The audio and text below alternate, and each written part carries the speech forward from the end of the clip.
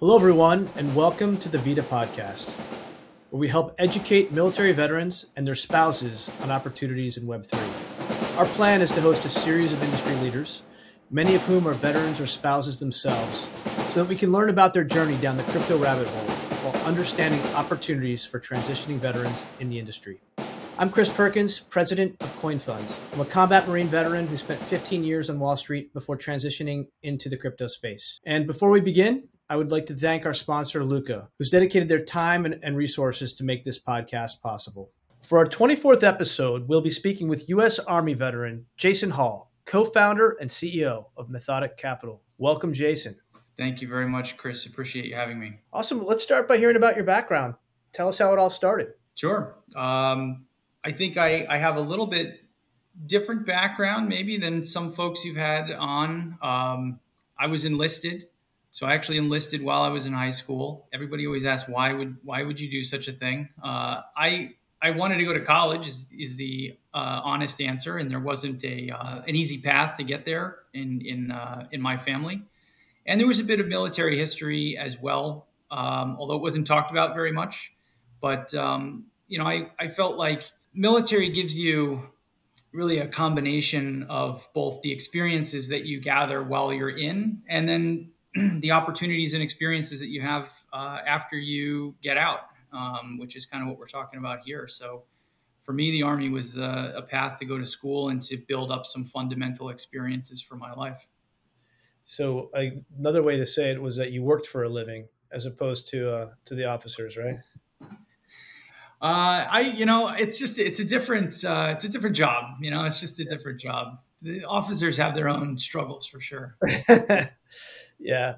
Now I understand you were a Ford observer. Is that right? I was 13 Foxtrot was my MOS.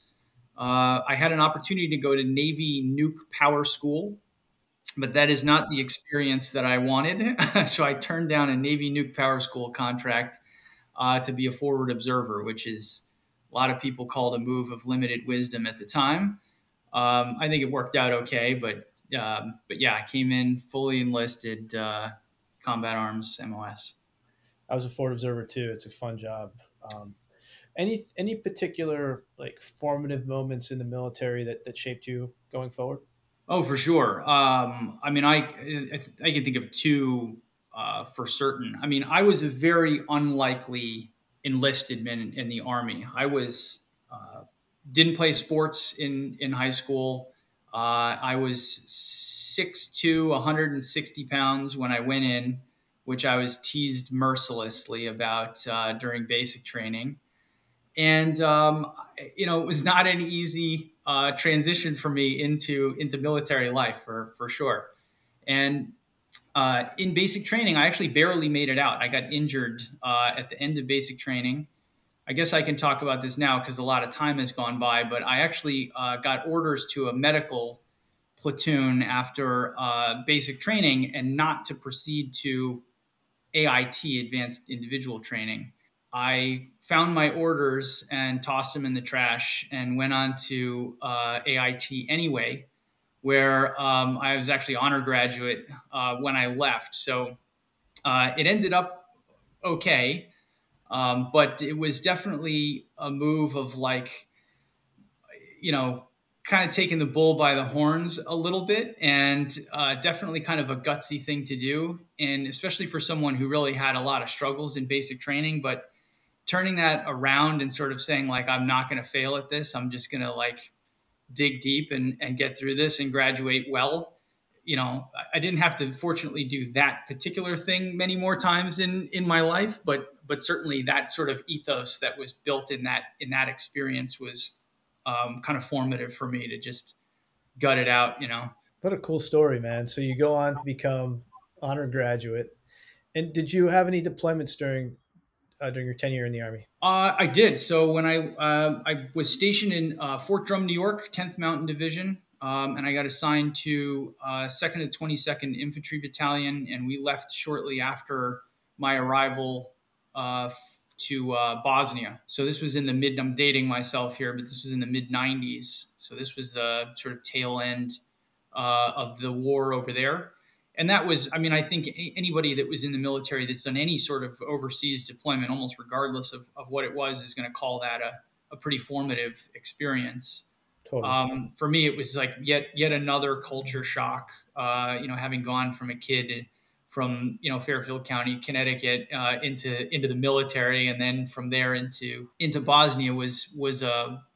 I mean, honestly, it was a great experience. I think the perspective that you get from a deployment is just really unlike anything you can really get elsewhere. Maybe if you're Doctors Without Borders or something like that, you'll find yourself in situations where you can really sort of get those experiences and see that side of sort of humanity and life and how other people live. But yeah, that was definitely a huge formative experience for me. Got it. So then you came back home. Eventually, you rotated out of the army. Tell us about that transition. What was it like? Hard. Yeah. I feel like there's a lot of I've listened to a lot of veteran interviews and things, and it seems like you get two flavors. You get folks that really struggle, unfortunately, when they come out. Could be traumatic brain injury, which is a huge problem. Could be post traumatic stress, et cetera. And it's just folks that really have to process a lot to get back on their feet after military service. And then you have these folks that really have these kind of meteoric careers. Maybe they came out of the soft community, or maybe they were, combat vets and got out and went to Ivy League schools and had sort of great careers. um, my sort of transition out was pretty much in the middle of that.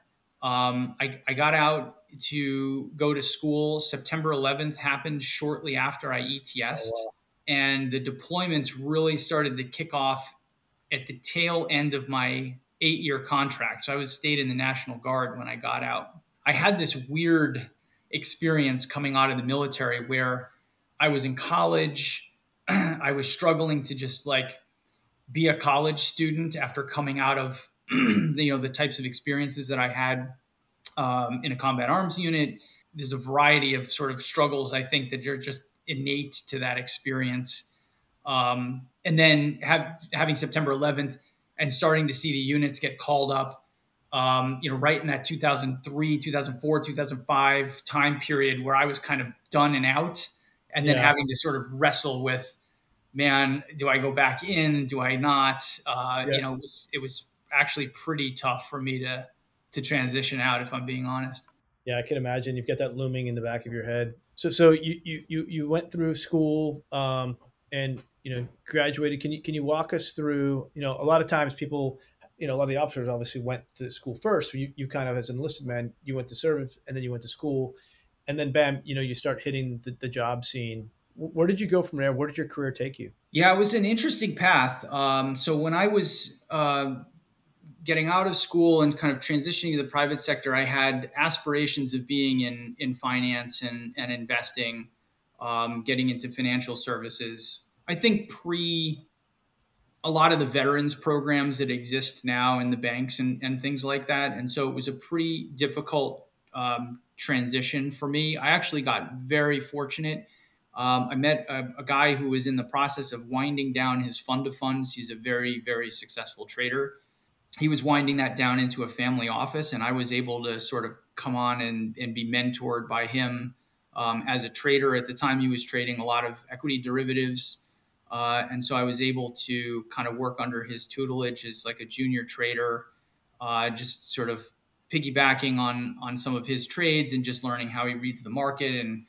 And I did that actually for quite a while, and it was an incredible experience. It led me to move to a small frontier hedge fund where I worked as an execution trader for a while, and then actually transitioned from there to Bridgewater Associates, which is a large global macro fund. If you're not familiar with it, kind of a famous culture. But that was kind of how I got my toe in, was just as a very junior trader. How did you find this mentor? How did it happen? When I was in school, I was still working and going to school at the same time. And I was working actually as a trainer. which was kind of a natural thing to do as a part-time thing when you're fresh out of the military. And so I actually met his wife through my training job, and got sort of very friendly with their family. They're very, very nice people, very sweet people, and I expressed a real interest in what he did, and a willingness to work it out. So it was, again, standing in the right place at the right time, and kind of seizing the right opportunity when it presented itself. So you go from, effectively shadowing your mentor, eventually takes you to an execution training job, and then you end up at Bridgewater, which is known, as you said, for its culture of radical transparency. I don't know what you can tell us about Bridgewater, because I know they're pretty strict, but like, what was that experience like? And then can you walk through where you went from there? I mean, I think it was a great experience. I was there for 4.5 years, which in Bridgewater, there's always a joke that it's sort of like dog years. 1 year at Bridgewater, 7 years elsewhere. I don't know if that's actually true, but that's sort of the joke. It was great. I mean, it's again, it sort of keeps with this theme throughout my life and career of um, culture shock, or ending up in these like very differentiated situations, which I actually think when you have a background in the military, you can sort of get that beaten into you pretty early. And if you learn how to harness that, it's a pretty powerful thing. And so coming into Bridgewater was another example of very, like you said, very unique culture, very transparent, very straightforward, much more academic than you would get in the military. Nobody's yelling at you or anything like that. It's not an aggressive place to work, but it is extremely forthcoming with its feedback. And for me, that wasn't that difficult of a thing. There were other things working there that were quite difficult to get used to, but I think if you spend a period of time in service, you make a lot of mistakes. I mean, that's the reality. And the more challenging an environment you find yourself in the military, the more mistakes you're going to make, and you're going to get called out on them, and you're going to grow to want to be called out on them. And so when you move to a corporate, environment where that's the mode of operating, it's not that foreign. It's certainly different. But I felt pretty well set up for that part of the culture. Got it. And what was your role there? Actually started recruiting for their investment teams, and then moved on to a team lead position, and then eventually transferred into the front office. And I worked on the portfolio associate team. Specifically, my job, and I guess this will come up later in this conversation, but specifically, my job was managing the benchmark exposure. So this was your broad sort of beta market exposure and index replication as well. How did you get into crypto, Jason? So I was an early. So the same mentor was, somebody that was always sniffing around new technologies and new asset classes, and turned me on to Bitcoin. This would have been in 2013, I think. So I was a very early Bitcoin miner, not aggressively enough, clearly, but that was my first foray into crypto. I mined Bitcoin for a while, and in those days, Bitcoin did well, but it just sort of scraped along the bottom. It was a long time before we got the big spike, Yep. and there wasn't really a career path in crypto at Yep. that time. Some people made one and very successfully so, but for me, I was trying to get from a mentee to a trader to into a large hedge fund. And so I really just sort of set crypto aside. And it wasn't until actually not that long ago, around 2021, that I was catching up with a former Bridgewater colleague of mine, who's somebody that I respect greatly as both an investor and just as an intellectual. And he was transitioning out of the buy side to focus full time on a DAO, which was to me was sort of a mind-blowing career transition. But we started talking about it, a lot, and that sort of planted the seed for crypto. Yeah, for those who don't know, a DAO is a decentralized autonomous organization. which that industry has had its ups and downs as well. So you got into Bitcoin, and then you turned back in 21, and like, was there a did you have an epiphany at a certain point? It's like that's it, like this is going to be big, and like, what's your overall thesis on crypto? Yeah, I mean, I think for sure, and it came in the form of due diligence. So I'm kind of I'm a relatively risk averse person for crypto. You meet a lot of very risk seeking people in crypto. I would not count myself as one of those. So it was a lot of me, calling the people that I respected the most in the space, and and even people that were skeptics as well, and just trying to kind of understand how, I had an inroad into DeFi, decentralized finance, and Web3, and the whole, made the Discord rounds and things of that nature, and kind of had a flavor of what was happening on the ground, and then went to the sort of back to my TradFi contacts and said, "Hey, what do you think about this?" And the thing that I kept hearing was, "We love it, but," and that was like the start of every conversation. We love the infrastructure, we love the technology, we love the possibilities, but there's this impediment, or there's this reason why we're not coming in. And this became, for me, like the most enticing problem set ever, because it's like, okay, well, can I solve part of that problem? Everybody's got a but, so there's a barrier that's there, and it's not been solved yet. And so can I get into this problem set and solve it? And I think that's, Web3 has the ability to just globalize and somewhat homogenize the financial services experience across all populations and all, users of financial services, which is all of us. And but there's a lot that needs to be built. There's a lot that hasn't been done yet. There's a lot of ambiguity around the regulatory environment. We're kind of writing the rules to the game while we're playing it, and it's a very fast-paced game. So Yep. it's a really difficult environment, I think, to operate in certain ways. But that difficulty to me was just super energizing. So you went on to found and co-found Methodic Capital. What was that decision making process like? To go out on your own to become an entrepreneur and founder. Well, I mean, it was something I always wanted to do, but I think one of the benefits of Web3, and one that I really capitalized on, is unlike in traditional finance, if you want to start a hedge fund or an asset management firm, that ground is so well worn at this point, and the barrier to entry is ridiculously high. And the hurdle to which you can actually have impact in a broad sense is very high as well, because there's so many established players. But it was something I always wanted to do, but I'm a pragmatist, and so there was no real sort of tradfi version of me being able to do that.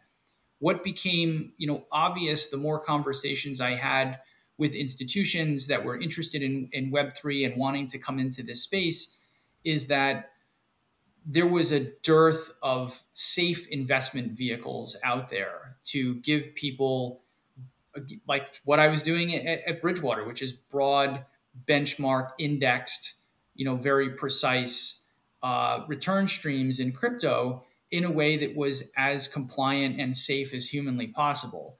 And that just became sort of the siren call that I couldn't really ignore, because it was the thing I was passionate about, and it was solving a real problem in an industry that I think has real potential.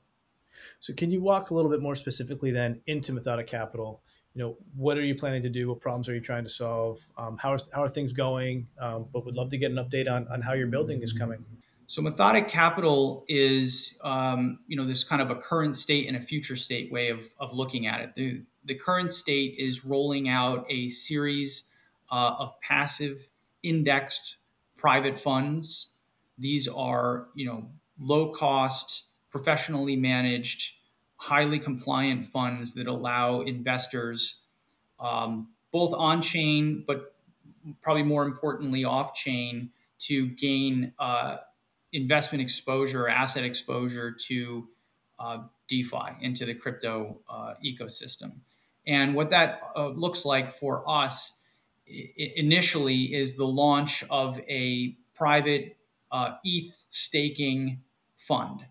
So for those of you that are not familiar, Ether or the Ethereum network is second largest to Bitcoin, um, but the largest sort of layer one, if you will, DeFi chain, and it is an exposure that's not terribly difficult to get on its own as simply the price of Ether, but it is actually quite difficult to get the reward rate, what could be thought of as the yield of the Ethereum chain, in addition to the price. So the total return of ETH, which would be the price plus the reward rate on top of that. Why it's difficult to get in the problem that we're solving is that a lot of, for US investors in particular, a lot of the centralized exchanges that offer this exposure have come under fire from regulators. Some have been fined, some have gotten the famous Wells notice that goes around from the SEC on occasion when they're looking and really scrutinizing into something. And this has caused a climate where a lot of investors have come off of those platforms. And so we're looking to kind of fill that void by offering that total return to them. In addition, there are certain investors on the sidelines that can't hold crypto on their balance sheet, but they're interested in the space, but they can hold private fund shares. And so this is where the private fund structure again comes into play and sort of offers to bridge that gap. So it'll be a series of funds that will roll out. ETH staking is just the first one of several. And then hopefully in the future, what that becomes is a platform where you have a series of funds that you can invest in, but you also have a shared infrastructure and a shared sort of back and middle office technology layer for emerging managers in the blockchain space that are looking to launch strategies.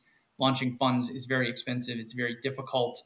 Tokenized fund shares is a relatively new uh, sort of vehicle, if you will, for private funds. And so we're looking to kind of bring all of that together into a platform in the future. It's kind of ironic, you started your career as a forward observer, right? Your military career. You're on the frontier. You're on like the tip of the spear, and you're watching, right? And I guess in this case, you're not watching the enemy. You're watching this incredible, like what I like to call the staking economy emerging. So it's almost like it's so ironic that you're again being a forward observer in a way because you're seeing this incredible innovation. You're on the front line, and as an entrepreneur, you're building a pretty important, I think, solution for those institutional clients. I mean, you and I talk about the yield all the time. That Ethereum yield is fascinating. It's material, and if you're making it easy for institutions to achieve that yield, and we think that it probably is going to compete at some point with other yields. It's a really interesting space to be. I mean, academically, I find it incredibly fascinating. It's it is a fascinating. The thing that makes it so interesting for me is you can look at it. If you talk to an equity person, they're going to call it a dividend rate. If you talk to a fixed income person, they're going to call it, coupon rate or a yield. Yeah, And I think everyone's right. But then at the same time, everyone's wrong as well because it's 100%. kind of none of those things. And it behaves. I think the thing that's so interesting, especially about Ether, by the way, is it behaves unlike other yields. So just the nature of how the interest rate changes based on economic drivers that push that interest rate, it behaves in a diversifying manner. And so that becomes just a very interesting addition to a portfolio. So I guess you and I could geek out on this for a long I time, get but excited, but we'll lose the listeners. Let's talk about you, Jason, a little bit more. So, sure. can you walk through what it's like to be an entrepreneur and like what's a typical day? You're building a business. I mean, I imagine going in 1,000 different directions. What's a typical day like? A typical day is, the evening before, I have a huge flowchart tracker of everybody doing, their different steps in sort of launching this product. And so it's, we have probably 6 or 7 different partners with different work streams. And when I wake up in the morning, I check all the things that went wrong while I was asleep. And then I spend 3/4 of my day trying to fix, all of the problems that occurred. And I think it's just it's kind of the fog of war is kind of an overused analogy, I think. But then at the same time, the best laid plans, we have everything kind of laid out, and your job or my job just becomes a lot of problem solving, which I actually really enjoy. But that really becomes just a huge component. It changes depending on where we are in the launch cycle. Right now, we're very, very close to launch. And so it's just a lot of pressure. It's a lot of, follow-ups and tasks and whatnot. But yeah, my day is just a lot of unblocking. One of the things that as a forward observer, you've heard the term force multiplier before. I look at my role as a CEO and a co-founder as an enablement function or a full force multiplier function, not as the end all be all of everything that's happening. So we have trusted. I've trusted co-founders who are very experienced and very smart. We have trusted partners that are working very hard, and so my job is really just to make sure that they can be as successful as possible, so that we can all be successful. And ultimately, I think doing all of that with and being able to kind of abstract out of it and make sure that we're faced in the right directions and that we're upholding the kind of basic principles on which this entire project is founded, which is to do things with a high degree of precision, to do things extremely compliantly, to be as sort of forward looking from a regulatory and fiduciary responsibility perspective as possible, and to be able to stay nimble and do things that frankly haven't really been done before, but uphold sort of all of those basic values. And that becomes, enough of a job for me and probably a couple of other people. That's great. What advice would you give to a veteran trying to break into the space? Well, I would start off with I think this is great space for veterans. So, and here's why. If you think about, I mean, let's assume that this sort of hypothetical person is interested in either technology or financial services, whether it's asset management or trading or what have you. If you look at those traditional industries, whether it's big tech or finance, there's really well-worn paths there. You kind of go to certain schools, have certain majors, get certain jobs, get a master's, et cetera. And a lot of veterans have these kind of existential conversations when they're transitioning or just afterwards of where do I fit in? How do I have impact? How do I map my experiences from the military onto the private sector and have impact? And there's certainly avenues to do that and successful ways of doing that in traditional industries. But you are, there's no getting away from the fact that you are non-traditional in your background when Yep. you do that. In Web3, there's really no notion of a traditional background. So there's no like the well-worn paths there are not worn yet. And so what you find is an incredibly like heterogeneous workforce in Web3 that have backgrounds of all types that you could possibly imagine. So for starters, Web3 kind of strips away this notion of like I'm different, and therefore I need to like take some action to fit in. And then also, and I've said this, and maybe it's a little bit disparaging to the space, but I also think it's important. Web3 is very young. It's a very immature industry. And you have brilliant people working very hard and doing amazing things. But that doesn't take away from the fact that there's still just a lot of people that are new to their careers and are kind of missing just what I would call leadership or operational discipline and what have you. And so all of a sudden, your experience in the military becomes highly impactful in a management position, even if you're content agnostic. If you don't know, the content, you do know how to lead a team. You do know how to work with people of, international backgrounds or different backgrounds, and so you can apply that here in a way that's super impactful. And also, lastly, I would say it is a very ambiguous, very fast moving space. And a lot of things that are done here have not been done before, and there's a lot of just figure it out. And contrary to, I think, the myth of the veteran or of the service person, um, that being like sort of the robot that needs orders to be followed and everything's got to be very prescriptive. If that veteran exists, I've never met them. Veterans are uniquely capable of dealing with things breaking, things going wrong, priorities shifting, the rules changing, et cetera, et cetera. And that's kind of just comes with the nascent stage of this industry. Yeah, I mean, there's so many important points you made there, Jason. Like, for example, Ethereum is less than 10 years old. So there's nobody in the world who's got more than 10 years of experience in Ethereum. Like, so you're already starting at the starting point. You're coming to the industry with a number of skills that nobody can teach. And the other thing I like is that most of what we do in Web3 is open source. So if you, it's up to you to control how quickly your technical acumen gets up to speed, because it's there. You just got to spend the time and passion and get up to speed. But you bring with you all those experiences. I mean, those are so many amazing points that you really unpacked. So we talked about the staking economy that we were both geeking out about, getting super excited about. Are there other verticals within Web3 as you look out on the frontier that excite you?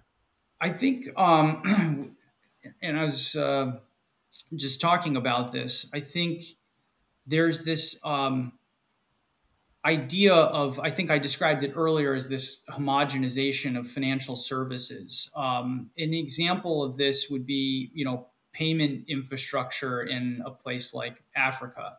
There's areas of the world where their banking and financial systems are, decades behind, what you would have in a quote unquote developed economy.